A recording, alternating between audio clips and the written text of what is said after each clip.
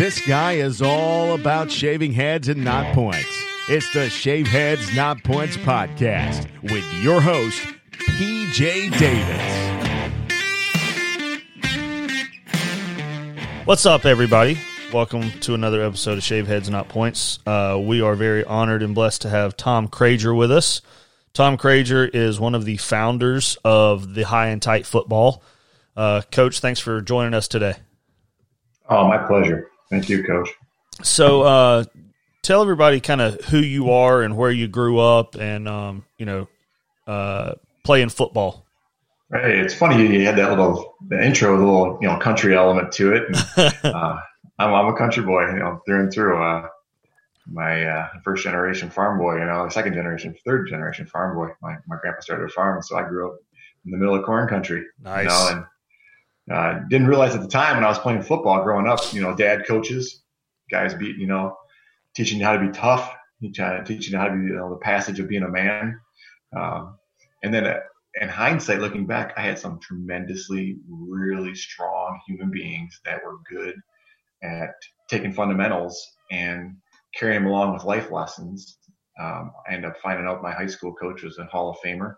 Didn't know it at the time, right? They don't brag about it. No, they don't tell you anything. They just tell you, hey, we're going to run off tackle here. We're going to run power here. You're going to, down block there, kick out there. You're going to fold inside. Before you know it, you're winning a lot of games. Yeah. I think his what I found out later is he lost like 7 games in the 70s. Oh my gosh. Yeah. And that in the state of Michigan, we didn't have state playoffs. Didn't have the format we have now where everybody, they had rankings. And there was, the regional rankings, 4 people got in. And heck, my senior year, we beat the second ranked team in it, went 8-1 and didn't make the playoffs. Oh my gosh. And our one loss was the second game of the year. That's awful. Ironically to a fumble, because you have 2 evenly matched teams. Yeah. It's the first one that doesn't hold serve, right? Exactly. We got beat by, I want to say we got beat by 2 or something like that. And that was didn't know at the time, but that was the beginning of this whole, there's a better way to do everything. And it's not generational coaching. It's with systematic teaching and instruction. So, and, just to, wrap that up from there, coming out of high school, none of our kids went to college. That was back before there was no rankings, no stars, no nothing. If you got recruited, it was because you stuck out like incredibly, right? Mm-hmm. And so I had a friend of mine that was really good. I mean, he was a 10-5 guy, 6'1", 220, dunking as a 7th and 8th grader. Nice. So he got recruited, and he was one of my best friends, and I wanted to go to school with him. So I kind of followed him. So I didn't have Division I talent. No, let's go on the record here. Okay. My coach was I was the 5.55 guy when you talk about a 40-yard dash. You always time them. Yeah. I ran triple nickels as a junior in high school. And my head coach is hilarious because he always made fun. He's a math guy, so he always made fun of the numbers. And but with that progression, you fast forward, a few years and a few, learning how to speed train. I never speed trained in high school. You talk about being a track coach, teaching kids how to become efficient. Just fundamental systematic approach to improvement. When you learn that, shucks, you fast forward 6 years from there, and then I went to Division I, walked into my head coach's office, and once again, he was a Hall of Famer, and I didn't know it. He was Central Michigan University. He was Mid-American Conference all-time winningest coach. Oh, wow. And I caught him in July. Yeah, walk in, introduce myself, and he really, he took about 20 minutes in the middle of summer with me. That's awesome. Tremendous. That just tells you about his character right there, right? Mm-hmm. Not the man, then that part that really, in hindsight, the man taught me how to talk to people because he started asking questions about me. And literally within 5 minutes, he knew who my head coach was. He knew where I was from. He knew a specific, place, a geographical place. Like, I've been there, and he connected. And I was like, holy cow. I'm like, this is a phenomenal human being. Yeah. And then he, passed me off like, hey, you're going to report for walk-ons. They're going to do tests. And so I showed up in August, did my little test. There was there's 300 kids tried out for walk-ons, and I kept 45, and I was the slowest kid and the least skilled kid out of the 45. But you were still part of the 45. I was. It doesn't matter if you won or 45th. Exactly. You made it, right? That's right. It's like, it doesn't matter how many times you ask her to marry you, as long as she says yes, you take it. So I go through the first year, and well, I shouldn't say that, but so like 2 weeks into practice, coach grabs me. So this has been, it's been 60, 70 days since I've talked to him. And he's like, "Hey, are you that kid from Harbor Beach?" And I was like, "Yes, coach." He goes, "I'm Tom Krager." Yeah, Kruger. It was really nice. So clearly he had no clue who I was, right? He's like, "Hey, hearing good things about your work ethic. You've been trying real hard. You just, you just keep it up, keep working hard, and lose the hair." Lose the hair. I had a mullet, hey, the 80s, yeah, of course. Everybody had mullets, right? Of course. So I had a mullet, and I went right from it was off the practice field. I went right from there to the dorms, and this girl I went to high school with, and asked her to cut my hair. And then, you just keep working, you keep trusting the process.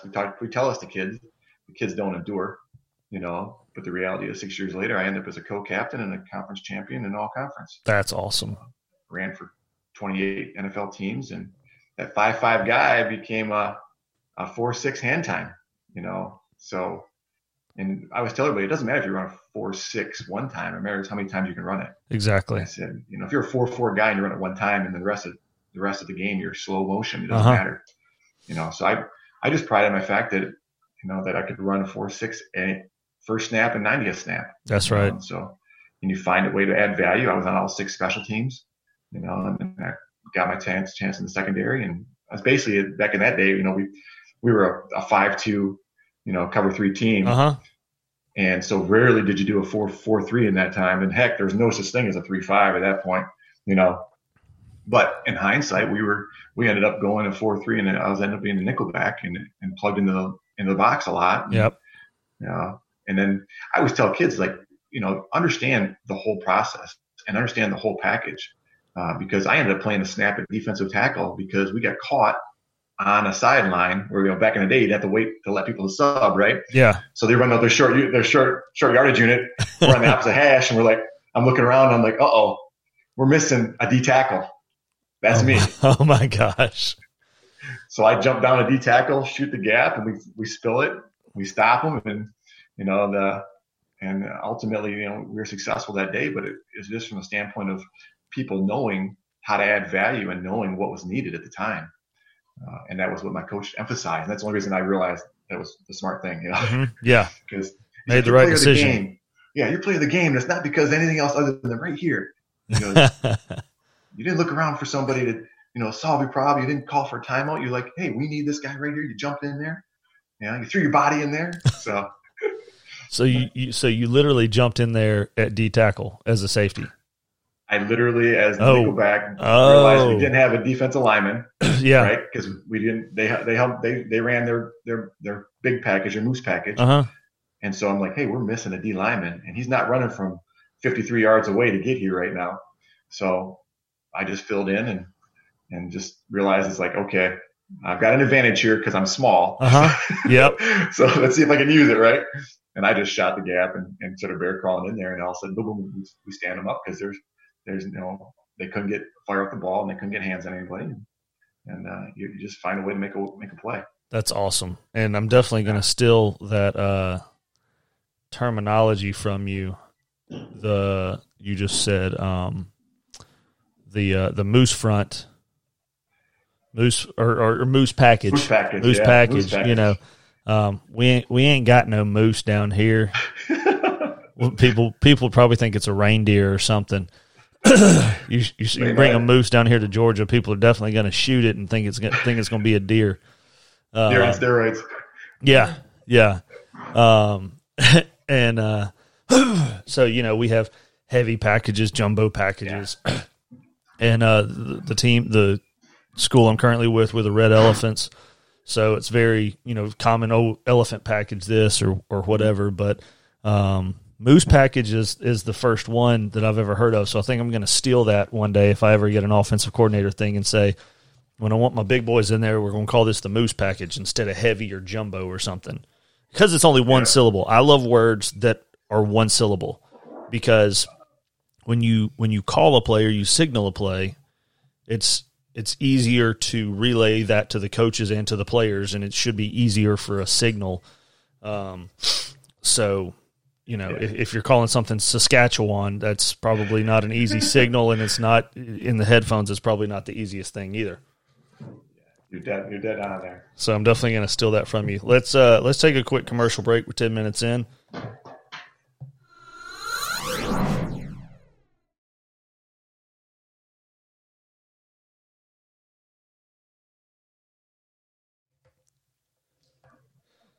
So talk to us. You spent, what was it you told me, 15 years coaching college football?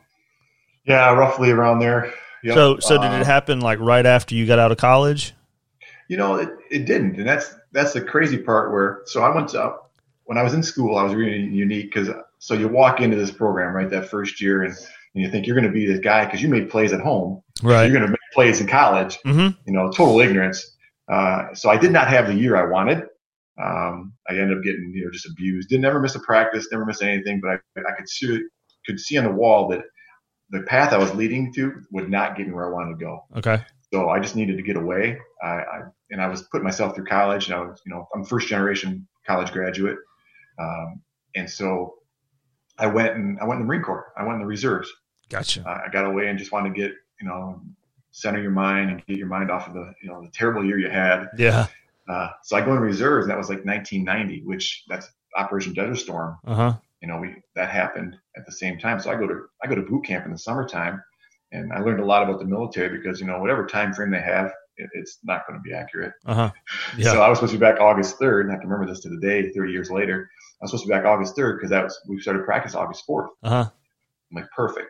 Well, I get back August 10th. Oh, no. So, yeah. So they brought me back early, which they only did that to, I think I was the only walk-on from the previous year they brought back early, and I was late. And so that's not a good combination. No. So I get back, and I had a good summer. I got out of shape in the boot camp because I was always one of those guys where you do too much, you prepare too much because you want to be ready for stuff. And you're a track guy. I learned the fact that I was a 12,500 guy, which I'm not going to light anybody on fire, right? No. But that gets back to that idea. If you understand math, right, like you and I do, it's like 12.5. Well, if you run a 200 at 12.5, okay, you're at 25. You're still not doing anything. No. But now you put that into 300 meters and do hurdles. So I ran the hurdles at 12.5, and my football coach was my track coach, and his advice to me was, hey, run real fast, and when you get something away, just jump over it and run real fast again. That's his coaching cue. There you go.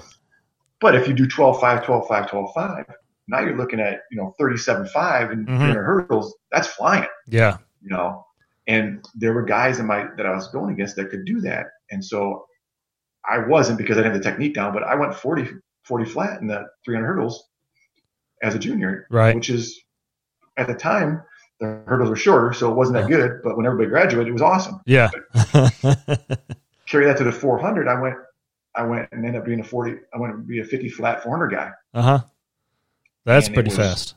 That's fast, but at 12.5, it does not fast. Right. That's how you teach people that if you can do math, you can get better. You can add value. You can be pretty darn good. Yep. And so I say that because I trained for that mindset. And so when I got back from the military, the Marine Corps was, I trained in the middle. They tried to break it down, and I got out of shape. So I have to do extra stuff. My DI to take care of me and bend me, work me out. Right. I got back, and I came back in shape comparatively speaking to everybody else. And so coach was like, all right, I'll let the delay pass. And so I just every day went out early and just tried to show them that, that I'm in shape. I'm here because I missed all the testing and did all that stuff. And I just started trying to block punts every single day pre-practice. And, they talk about not making fast twitch muscles and all that other stuff. You can convert some stuff. Oh, yeah. Because by the end, I think in my senior year, I think we blocked 4 or 5 kicks. That's awesome. Yeah. And it was all that mindset of just every day working at it. So I go through my senior year and all that other stuff. And I went to officers candidate school while I was in college. So I got an extra year back because of the reserves, because of Desert Storm. And then, I got back from boot camp, and then we won the MAC championship. Well, I got activated to go to Desert Storm when my team went out to California for the bowl game. Oh no. And I was just a blocking dummy at the time. I was just a shell guy. I set up a shell but I try to learn and everything like that. So right. I ended up then going on active duty for a year. So my team's playing in the bowl game and I'm overseas in Desert Storm. So when I come back, I stay home because I missed the season. I got back in September and season already started. And Central Michigan University went and beat Michigan State and for the first time and put it on them. And I'm awesome. In the stands watching my teammates. Uh-huh. And I did one of those if we beat these guys, I'll come back to school. One of those compromises with God. Uh-huh. If you give me a sign. And we won the game. And my buddy looked at me, he goes, "You're doing it." And I said, "Okay." So I went back to school and ended up being part of another, MSU victory. And that's awesome. We went and played them, and I actually played significantly in the last game we played against them where we got beat. But it was the first time I ever heard a crowd. Yeah. I don't know how you are, PJ, but when you get in the game, everything just you forget all that, right? Yeah, you don't hear anything, right? Mm-hmm. And we're playing at Michigan State, and there's 86,000 people in the stands, and our quarterback runs a draw on the minus 25 at like 3rd and 9, and goes 75 yards against the Big Ten's one of the Big Ten's best defenses. Uh-huh. And there was there's one first round linebacker drafted off that team, and he later talked about, that's the fastest quarterback I've ever seen. But while it was happening, the ground was shaking. All of a sudden, I got goosebumps. I look around, I go, "Holy cow! There's a lot of people here." Yeah. And Eric Timpf was the guy, and we ended up getting beat for like 48-28 or something like that.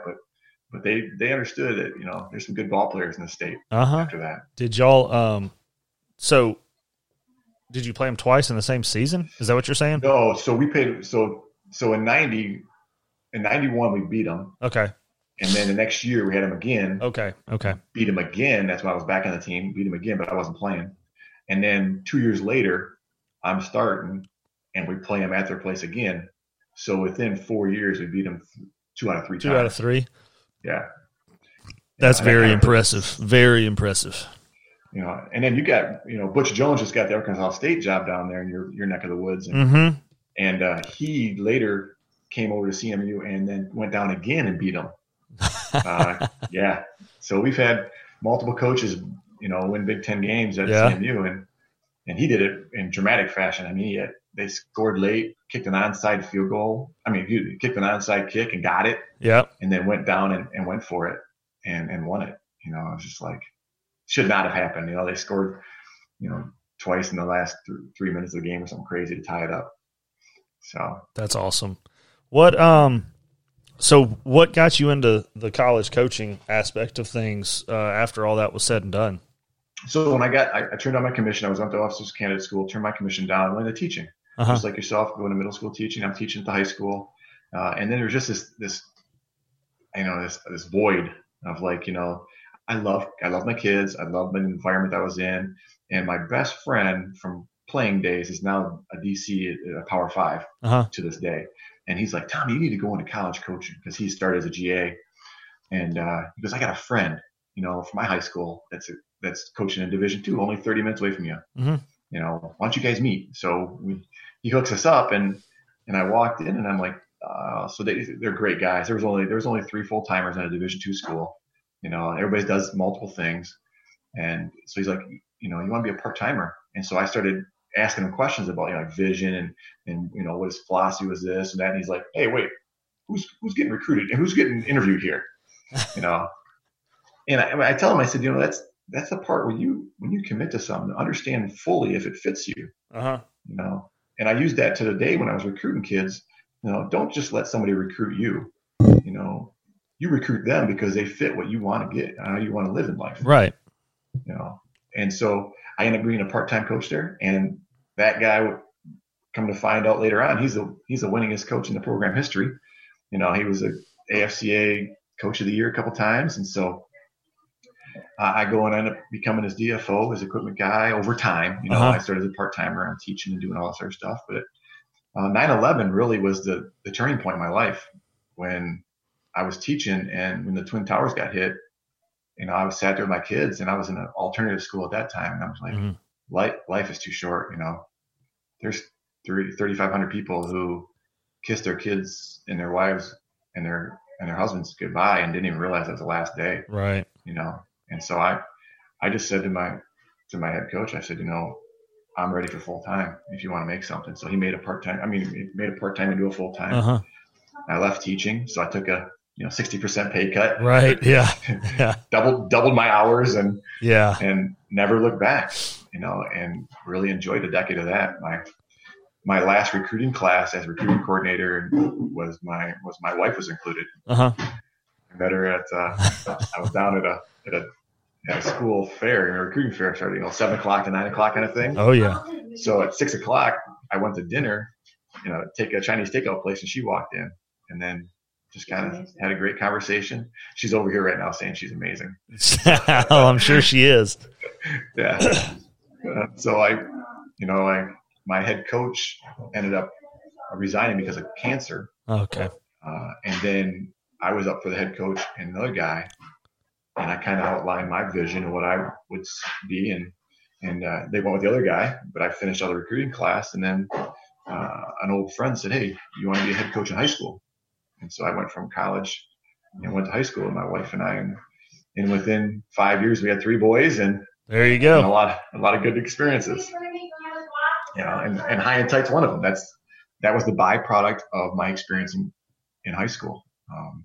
We had I took over a program that was perennially strong, but they had been down the last 5 years, and they won like 3 games in 2 years. Oh boy! And they got into a league that was all 8 teams were playoff teams when they redid the league 3 years ago.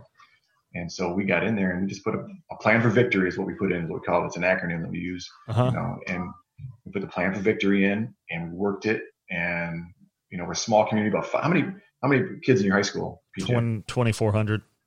So we're basically one of your grades. Yeah. With our high school. Yeah. But we fundraised $120,000 in 5 years. Oh, wow. That's awesome. Yeah. Because they didn't have youth football. So we had to figure out, get youth football going. And so we did that. And first year we go 5-4. Second year we go 5-4, and third year we got everybody back. Offensive line, our best athlete is now a junior in the school. I'm thinking we're going to 14-0 win a state title. That's the vision, right? Third year is a big one. That's right. We go 1-8. Ooh. We lost 7 games to fourth quarter fumbles. Oh my gosh! You can't make this stuff up, PJ. No. Like, we're winning out of our 8 games. We're winning in the fourth quarter in 7 of them. Jeez. Fumbled it away. 1 fumble. We only had 9 on the year. Golly. Well, let's finish that story up after this second commercial break. That sound good? Absolutely.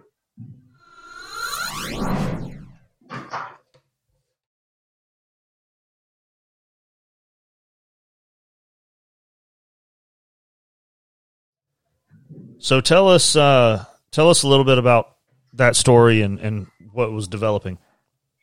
So as you circle up after the games, and you're looking at young men in your eyes, and they're like, "Why didn't we get the result we wanted?" And I kept saying to them, I'm going, "Guys, we're right there." And we had huddle, so I'm looking at my account, I'm looking at all the drill stuff, and I drilled the same way as everybody else does. I've always worked on turnovers. Ever had a turnover circuit every day, 10 minutes, rotating through, teaching technique and going and creating awareness. And we did it in college, did it in high school, got great results. And then this was really an eye opener, because you're watching the video and the kid looks like he's got it tight to his body, right? And then fumbles occur as soon as someone else places greater force upon the force with which you have the ball. Yeah. And the ball's on the ground. So it was clearly I couldn't see or understand how much pressure he had.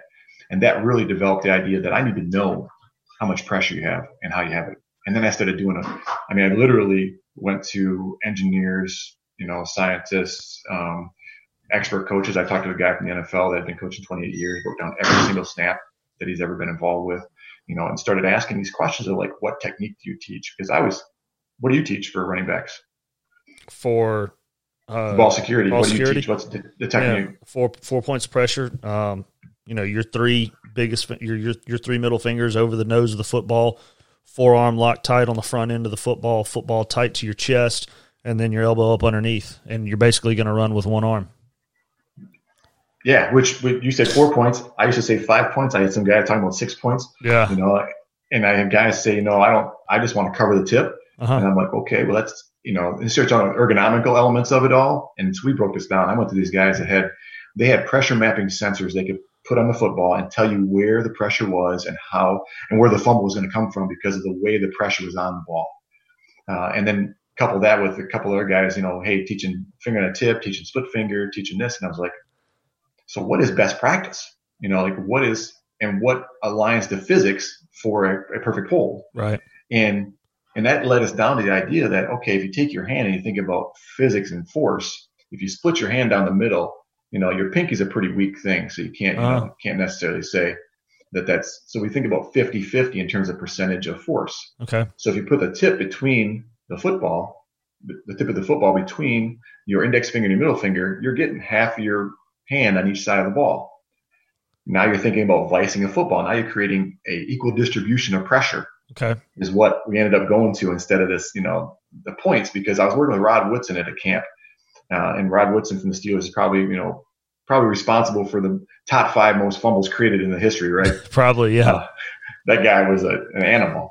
He was 55 at the time, and he still could play today. He's just a huge man. And so we were talking about the ball, and we were looking at it, and he goes, I love when guys talk about points of pressure, because points denote space, which denote gaps, and gaps are weakness. And that's where I attack his gaps.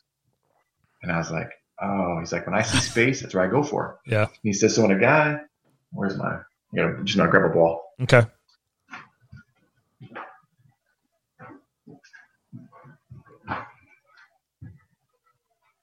He says, so when a guy has that ball and they're kind of going to the tip, when you talk about, getting the tip covered, right? Uh-huh. He goes, they create a gap right here and they don't even know that it exists when their wrist is bent. Yeah. He's like, there's a gap there. He said, that I go for that wrist, for the gap right there at the wrist, and then the elbow, of course, which everybody sees. That's the obvious one, right? Right. He said, so when you start teaching split finger, you can start flattening your wrist, and then you create more contact and more surface. And then you can get to the point where you can cover up the ball, and so you have less exposed. Nice. And so he says, that's where you start. Once you start closing all the gaps and decreasing the space, then it's harder for me, because then I have no place to attack, And I'm like, that just started going, okay, so best practice will be split finger, right? Instead of finger on the tip, because now you got finger on the tip, and now you got more ball exposed over here. Uh-huh. And so when you split it, now you're getting it in there and wedged in there in that equal distribution. And so you're in there and you're ready, ready to get that element. So then I take this information, I start applying the physics. And so I go to make my prototypes. I had like 7 prototypes, and I meet this leathersmith because he's going to make my ball for me. Mm-hmm. And I tell him what I'm doing. I talk about, split finger, and I'm going to make a pressure and close it down and make a beep because I want to hear it because I can't see it. Right. And he goes, and I did it like this. If you can see the split, you see the seams of the football. Yeah. Yeah. Yeah. And so I do it like that. And he goes, this guy's late 60s, early 70s. He goes, you're holding the ball wrong, son. And I go, what do you mean I'm holding the ball wrong? I'm like 40 at the time, 42 maybe at the time. Uh-huh. And he goes, if what you're telling me is true and you want to squeeze it down and keep it from moving, right? And I said, yeah. He goes, you can't be on those seams. He goes, that's the spine of the football. He goes, that's double stitch cowhide. He goes, that ball isn't moving. He goes, it's going to create a pivot and a fulcrum. And so when you clamp down on it, it's going to make it move because that ball keeps form because of that. And I'm like, you're kidding me right now.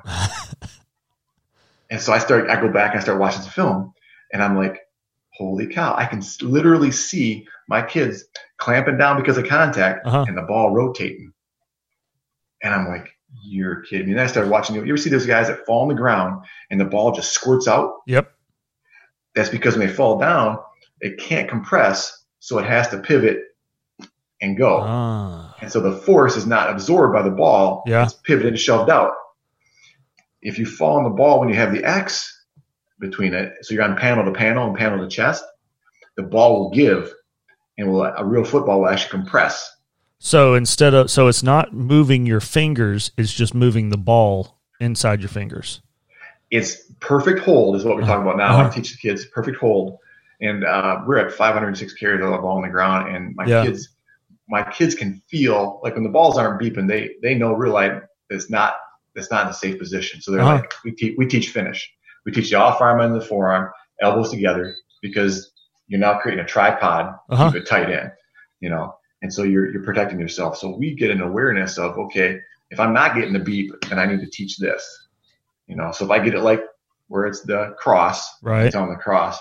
I always say the cross is the key to life because of Jesus, but football, X marks the spot, right? So if they get this, and so they're squeezing, they're not getting any response, they'll go and finish it, and so it creates a great habit of how they start and stop, because ultimately at the end of every run, we want them here. Yeah. Right? Because somebody's tackling the ball, just go here. So if you're listening to the audio version of this, what I'd suggest that you do is go to our YouTube channel, because this video is going to be on our YouTube as well.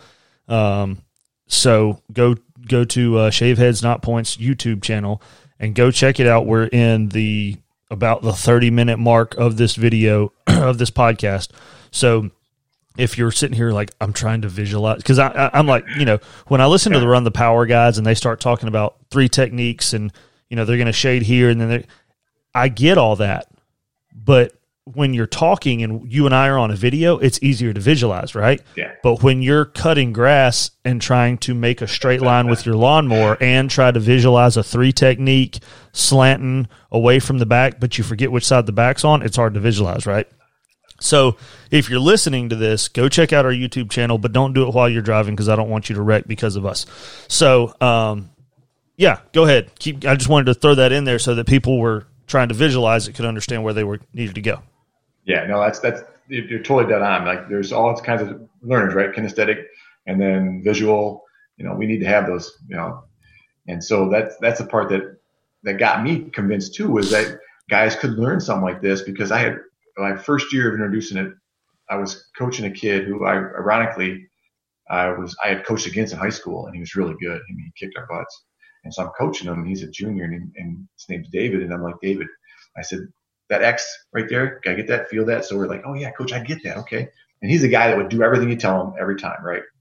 And so over the course of practice, of fall practice, we teach this, we reinforce it over and over. When guys aren't in the play, they're on the sideline with the balls, doing that, switching the ball and doing that.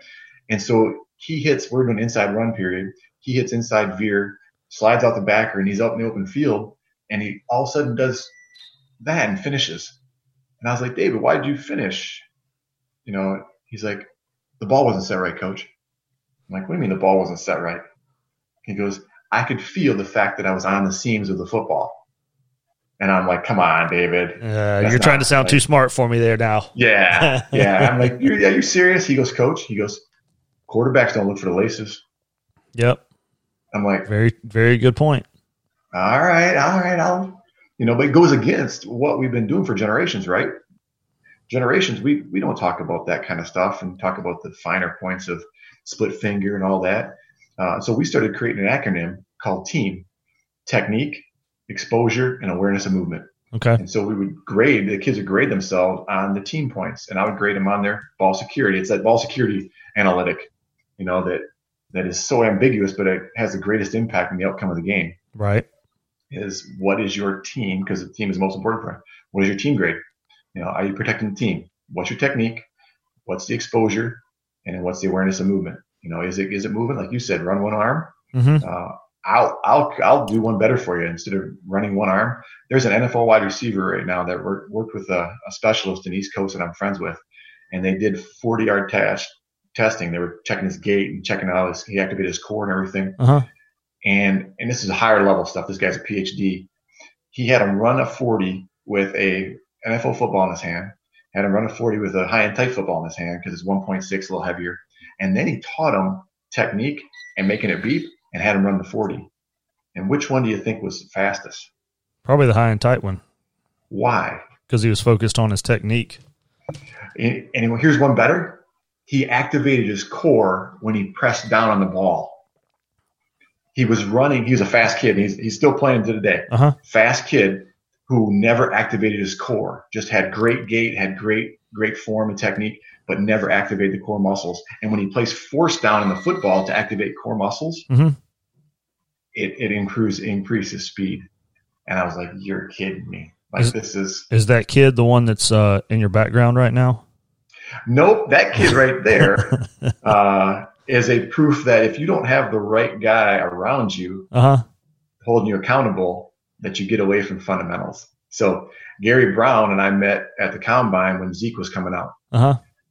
And Gary Brown was one of those guys where, I walked in the combine, I'm a college coach, and I walk in there, I'm like, okay, what am I supposed to do here? I'm going to try and find NFL guys and talk to them. I have a great conversation. The first guy I walk in, we talk for like a half hour. He goes down and tells Gary Brown about the football. Gary Brown walks up to me and says, hey, are you the high and tight coach? I said, yeah, coach. I said, I'm Tom Krager. That's awesome. Can I see the ball? And so we started looking at it. He goes, can I give you my card? And I'm like, oh, come on, man. Yeah. Can you give me my card, right? Can I give you my card? How about that? Yeah, exactly. Can we be friends? So he takes, and at the time they don't know they're gonna get Zeke because it's still a combine, right? But he's like, this is the greatest tool I've ever seen. He goes, I will not coach another day without this. And so we stay in contact. We go later on that day. I walk down next to the thing when Zeke's coming off the field, and I was like, hey, great job out there. And he's like, oh, thanks, coach. I go, the ball stuff. I go, what do you do for ball security at Ohio State? He goes, oh, they beat me with a baseball bat. I'm like, okay. Or they punch you with boxing gloves or something else. That's the newest one now, right? Yeah. Boxing gloves. And I said, well, have you seen High and Tight? And he's like, well, what's that? And so I had the ball in my hand. I pull it out to him, and he does this, and he goes, his eyes get huge. He's like, this is awesome. And then Urban Meyer walks up, and Urban Meyer is like, what do you got there? And then he doesn't even acknowledge me, right? He's like you, whatever. Yeah. Excuse me. Not even said excuse me. It's like, you don't exist. Yeah, exactly. And he's like, "Coach, check this out. This is awesome." And he's like, hey, talk to Coach Hinton. Oh my gosh. Sure, buddy. I will. Yeah. Okay. And now I've had a couple of friends that coach for him, so they understand that they've already prefaced me on the fact that he is a very focused man. Like, he's got things on his mind. He's got to get those done. And it's not like he's not rude to you. Yeah. You just don't fall in line with what he's trying to accomplish. Yep. And so the only team I ever gave a sample to was Ohio State. That's awesome. And I got nothing back. They never. Not even a sweatshirt? I got asked to remove their logo from my website because they didn't buy product from us. I literally got that's a awful. lawyer. Well, but the positive is Zeke gets drafted. He goes to the Cowboys, and that's even better. He goes to the Cowboys, and they get reunited. His lawyer and his agent is Rocky Arsenal. Brian Hanula is his attorney. Him and I are friends to the day because Marshall Faulk was the on-field guy for the NFL Network at the time. And so I grabbed Marshall in between sets, like he was on the side. I go, hey, Mr. Faulk. And I go, got a question? I got a second? And he comes over, and I go, hey, and he's got his earbuds in, right? Because he's in between sets talking. Yeah. And I'm like, hey, I apologize for interrupting you during your work day. I said, but have you seen the High and Tight footballs? And he's like, well, what's that? And he pulls his ear thing out. He's like, I go, High and Tight. You got his attention now. Yeah. I go, the ball that beeps, and I do this. And he's like, no, I haven't. And you just see a look on his face is like, what are you talking about? Yeah. And I apologize, sir. I said, I'm sorry, And so I go, have a great day. And I walk out of there. I get on the phone with my wife, and I go, I just bombed in front of Marshall Faulk. I just made a complete fool of myself with Marshall Faulk. He looked at me like I had a third eye. So I drive home. It's a 5-hour drive, and I'm like talking to her. She's like, well, did you have a good conversation? Yeah, I got, Coach Brown, Coach Ali, and I just started going through these guys. Coach Hammond, all these guys are great guys. So they're going to, get the ball. So I got like six or eight NFL teams started using football then. The next day in school, I get a phone call from Marshall Faulk's agent saying, hey, Mr. Faulk saw your football at the combine, loves it, would like to have you out in California on Thursday. That's awesome. I'm like, what? I go, I bombed. It's like, so I go out to California, and I do an NFL Network show with the running backs, and it didn't go the way we wanted to in terms of Zeke got sick, didn't show up to the thing. So, and Steve Mariucci was running it, who's a Michigan guy, and he's friends with a friend of mine. So we started talking about Michigan football and Lions, and so. But I had a great experience, but Zeke didn't show up, so Zeke didn't use the football in his drill, so it never got national attention from that. But I spent time with the lawyers and the agent for the whole weekend and talk about great human beings. They handle Marshall Faulk too. That's how it all happened. They have Faulk, they have Dickerson, and they have Elliott and a bunch of other guys, and they always have a running back. So it's led to some great relationships, and you never know where it's going to go, right? Exactly. And so they got the balls when Zeke was having issues that first year. And Gary's like, you need to do this. And so he implemented it. And then I think after the Kansas City, after the Redskins game that year, it was on national television for Sunday Night Football. And then he didn't fumble the rest of the year because repetition becomes habit, habit becomes character, and character is who you are, and that was the part where I was like, talking to Gary, he's like, you got to get guys to buy in. They have to understand they're professionals. They're making $1 million a year. They don't want to listen to me. They have to understand the value position. Right. And I was like, that's the key to NFL, right? If the guys get it, like right now, if you watch some guys, you see guys doing this, chances are they're a high and tight customer. There's James Conner just the other day, he's finishing runs. Steelers. He's finished up. He loves it. He's all in. He's like Tommy. He doesn't do a drill without the ball. Like that's his. I mean, that's awesome. But he understands it. He understands the value position in him. And that's the part. If you can reach a millionaire and say, hey, you realize, guys, that if you fumble the ball, and even if it's the 2% average, right? That's the NFL average is 2%. So on 200 carries, you're looking at 4 fumbles. Well, you say 4 fumbles in a season doesn't seem like a lot, but it ends up being probably 2 games. Yeah. You start fumbling games, you're gone. I worked with one guy, I won't say his name, but they brought me in to work with them, and he literally didn't take the coaching and got charged with 3 fumbles in the last game he ever played in the NFL. Oh my gosh. Yeah. And he was a phenomenal human being. He was built like Derrick Henry. Yeah. Same stature, but didn't take the coaching and never got to a second contract. So how many millions of dollars did he lose? All because, and it came down to habits. I looked at him, I said, hey, he goes, how often should I do this? I go, you're 24 years old. I said, you've been doing this your way for 10 years, if not more. I go, repetition goes habit. It's 28 days to create a habit, but you got a lot of reps in there. I go, you need to have that ball in your hand as often as possible. And I said, and the way I analyze your film is every time you get inside of the 5-yard line or close to a first down, you have a habit of spinning for more yards and reaching for more yards. Yeah. So as soon as you spin, that ball comes away from your body, boom, it's gone. NFL there's too many good athletes out there. Not for long. Not for long. There you go. Hey, let's take this last commercial break, and then when we come back, you want to explain how the football works and the guts of it and all that sort of stuff? Absolutely. All right.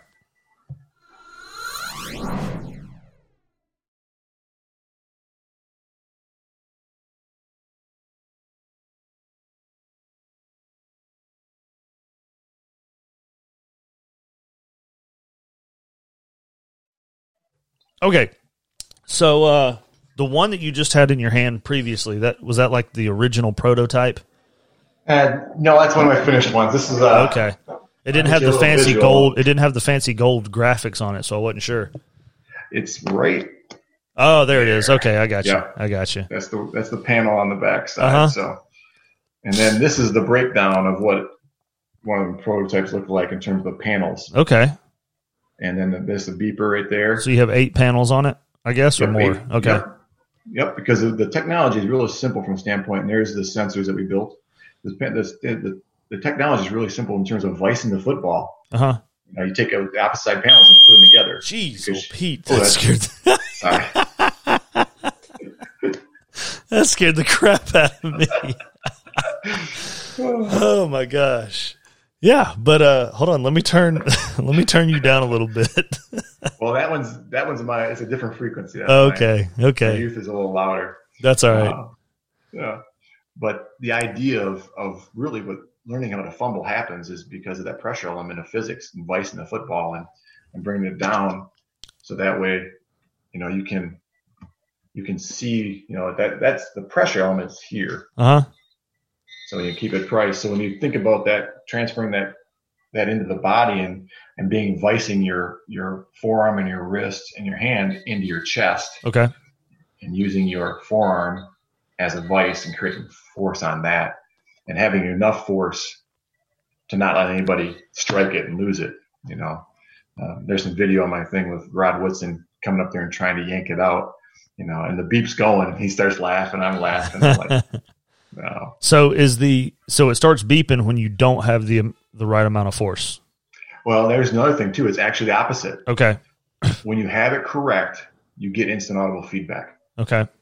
And it totally changes the dynamic of our practices, right? Because back in, we're used to creating a response by doing something, where the reality in this product is it flips it. So you're doing it right, and you get feedback. So there's, these guys, I still see young guys all day trying to punch the ball and do all their stuff. And I'm like, I used to do that too. I got broken fingers because of it. It's like, yeah. But the reality is that's not going to create a habit that lasts long. That's a response to a situation. They know you're going to punch it, so they're clamping down. They're ready for it. Yep. The issue, fumbles happen when you're least expecting it, right? You're relying on your attention to detail. You're relying on your habits where you're like, okay, I'm running. Well, the three most common ways to fumble: the guy's going to the ground, the ball's coming away. All right, guy's making a move, guy's coming around, and then as a result, he makes his little move like this, the ball's away, gets punched. Or the guy's running, and he's coming from behind, and the guy's punching there. So you're six, but you don't see him. When you're going down to the ground, and when you're making that move, and the ball, you rely on your head. You've been doing since Pop Warner. When you were bigger, faster, stronger than everybody else, and you can make that move, and the ball be hanging out here, and no one can get Nobody's going to touch it. Yep. No, because you're just too much better than them. But when you get in the NFL, that margin's gone. Everybody is as big and fast, as strong as you are. Even I think the best back in the NFL right now is Derrick Henry. And there's no doubt about that. Yeah. And his window's closing. Yeah. Right. He's not going to be able to manhandle guys like that, run like a deer for another 10 years. I got him on my fantasy team, and he's so wonderful to have on your fantasy team this year. But next year, I was thinking about it the other day. Probably not going to be worth it. He's probably going to be banged up. He's going to be hurt. They're going to figure things out, Oh yeah. And then, same thing with like an Alvin Kamara. He'll minimize some hits because he's a little smaller, a little quicker, but his window's shortened too. Yep. And that's not for long is real. The mileage on those legs, man, it goes by real fast. Yeah. Can you give us a demonstration to see, like, to let us hear it other than the beep? Yeah. So the creation of this whole thing came from the standpoint of trying to incorporate everything I was using. Right. We used to use slipskin balls. We put the polypropylene over top of it, or the polyester stuff over top of it, and to make it real slippery. And then we used the weighted footballs because it was harder, and then you activate your arm. So it's slippery, it's heavier. And then the part that, like I told you in the film, is I couldn't tell. This looked like that looks high and tight, right? And the guy's doing like this, looks high and tight.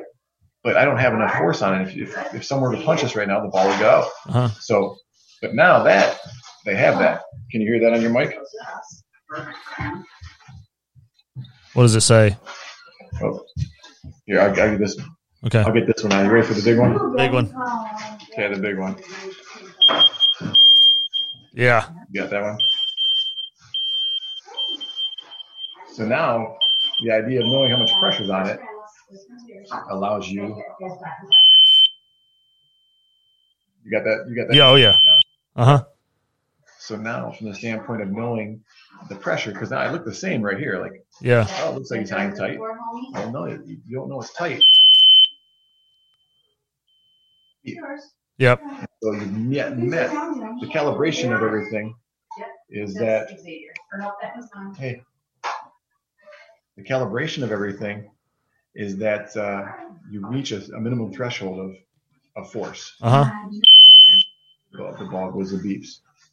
And then the element that that if you're, even when you start training the ball, when you're training with the ball and you don't get the beep, like I told you before, that guy that, it wasn't going. So he's like, oh, I got to, if you're not getting it, that also teaches you that you're focused on the ball and you're aware of your ball position, because so many guys, they don't even think about the ball until the ball's on the ground. Right. Of course. They're just making their move. They're worried about reading their blockers. Uh-huh. And so now when you train it and you realize, oh, every time I have the ball in my arm, I should be getting a response, or I should be thinking about it and finishing. Uh-huh. It totally changes the dynamic of the mental part of focus on a football. So you've got the multi-sensory element, you've got the element of awareness and slippery, and you got some weighted as well. Yeah. So now we know about in our practices, we talk about, you can hear us getting better. Yeah. At ball security. So our head coach loves the fact that you can be down on the defensive end and you can hear the beat going on the offensive end, because we instituted all when the kids aren't in. When we go to team, we don't use the team because they're heavier. Right. But when the kids are on the sideline, they'll be on the sideline beeping, switching. We don't teach switch, but they always do. Right. And then they'll toss it their buddy. Yeah. So it just constantly goes. So how much do these footballs range from? Because I know you have them in different sizes. Yeah, quantity drive stuff too, bulk elements. That's why I tell you, just reach out online, we get some bulk pricing, but anywhere from $99 to the NFL version, $149. Okay. And that goes down from there. Okay. You start bulk. Most programs buy 4 to 6. Okay. And then we usually get it down underneath of that 90 element there. Okay. What kind of batteries do they use? So they have the wafer watch batteries. Okay. And my engineers are like, hey, you're gonna get 2,700 hours or whatever it is. And I'm like, all I know is that if you use it right, I got programs right now that were early adapters, and they buy a set every 12 to 18 months. Okay. And when they repurchase, they contact me, and so then we get them a deal, so that way they're returning customer deal. Okay. I use my set probably every 12 months. I'll replace them because we literally try to wear them out. Mm-hmm. We try to get to the point where, they're like, oh, dang, I need the new ones. Yeah. The watch. So I tell everybody the watch batteries aren't going to be your issue. It's going to be, the sensors will get smashed, or they'll try to use them. They're pretty durable, but at the same time, when you get, cold weather, we were up in the north. Yeah. Guys will freeze them, and then, all the sensors get broken. But I just tell them, just give me a call. We'll talk about it as a coach and work it through with you. That's awesome. Well, I appreciate it so much. If you wouldn't mind, just kind of tell us where to find you guys on social media, or how to get in touch with you. Yeah, everything's High and Tight, HIGHANDTIGHT, and then all socials are one. So High and Tight 1, because there's one fumble's too many. That's the part. You got to get rid of that. Yep. And you mentioned about price point elements. If you're a teacher of a coach, you're a teacher, that mindset of you're looking to do best practice and you want to improve your team, but you have issues with funding, contact me. Okay. I partner with a fundraising company that's cutting edge for us as coaches. Okay. I tell them that if I would have had this platform, I probably wouldn't have got out of high school coaching, because that fundraising and the communication and all that are all wrapped in. We fundraised, like I said, $120,000 in 5 years. Uh-huh. We probably would have kept that pace going with less work, because of the way this platform works. And it has player showcases built in it, so it's real. But the whole point is, if you utilize that fundraising platform, you can get a free ball, and then I also get you a blast. It's called blast fundraising. Mm-hmm. I get you blast pricing, so that way you get a good deal on it. So don't let price ever allow you to lose a football game because of a fumble. Okay. I've been there. All right. Yep. 1-8 is not fun when it's totally controllable and you're the better team on the field. I'm sure it's not. That was actually, I was watching our 6A state championship game last night, went into overtime, and the team who had it second was down by 3, got a first down on the 4-yard line, first and goal, and their running back, who's going to South Carolina, fumbles it, and the defense recovers it for the game over. And he had returned a 95-yard kickoff return for a touchdown.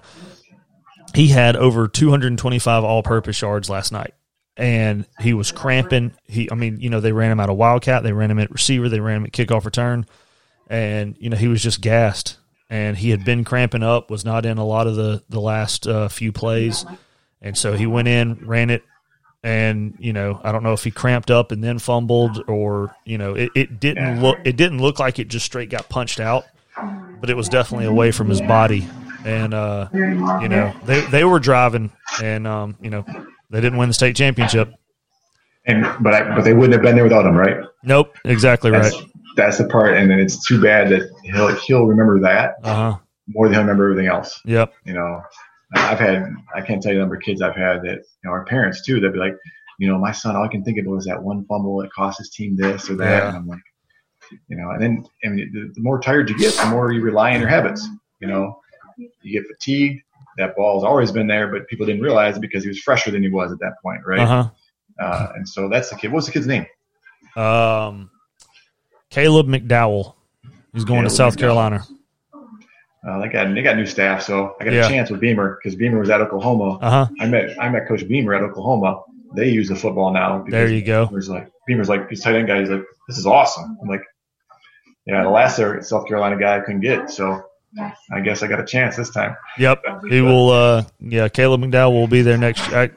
I think he'll be there next year. I don't think he's enrolling early, but yeah, absolutely. But, they say the mark of a man's a moment after, right? Yep. So how is he going to use this to propel himself to a better situation? Yep. So I'll hit him up on social media and see if we can't help him out and get his mind off of something positive. So that way the next time he's carrying that baby and winning a national championship. There you go. Well, Coach, I appreciate it so much for coming on and talking to us about High and Tight and the High and Tight football. And, I got the email the other day that mine shipped out, so I can't wait to get a hold of it and use it. Yeah, my apologies on the delay on that with the Christmas. No, you're fine. No worries, man. No worries. There's tons of videos. I got a basic 7 that I use. It's non-impact, so that way, no matter how much volume the kid has on his legs, that he can still create good habits. Good, because it's really about that repetition, understanding that what team looks like, and then I'm always there, available online at highandtight.com. So if you reach out to me, and I'll make sure I take care of you. All right, Coach. Well, thanks so much. All right, take care.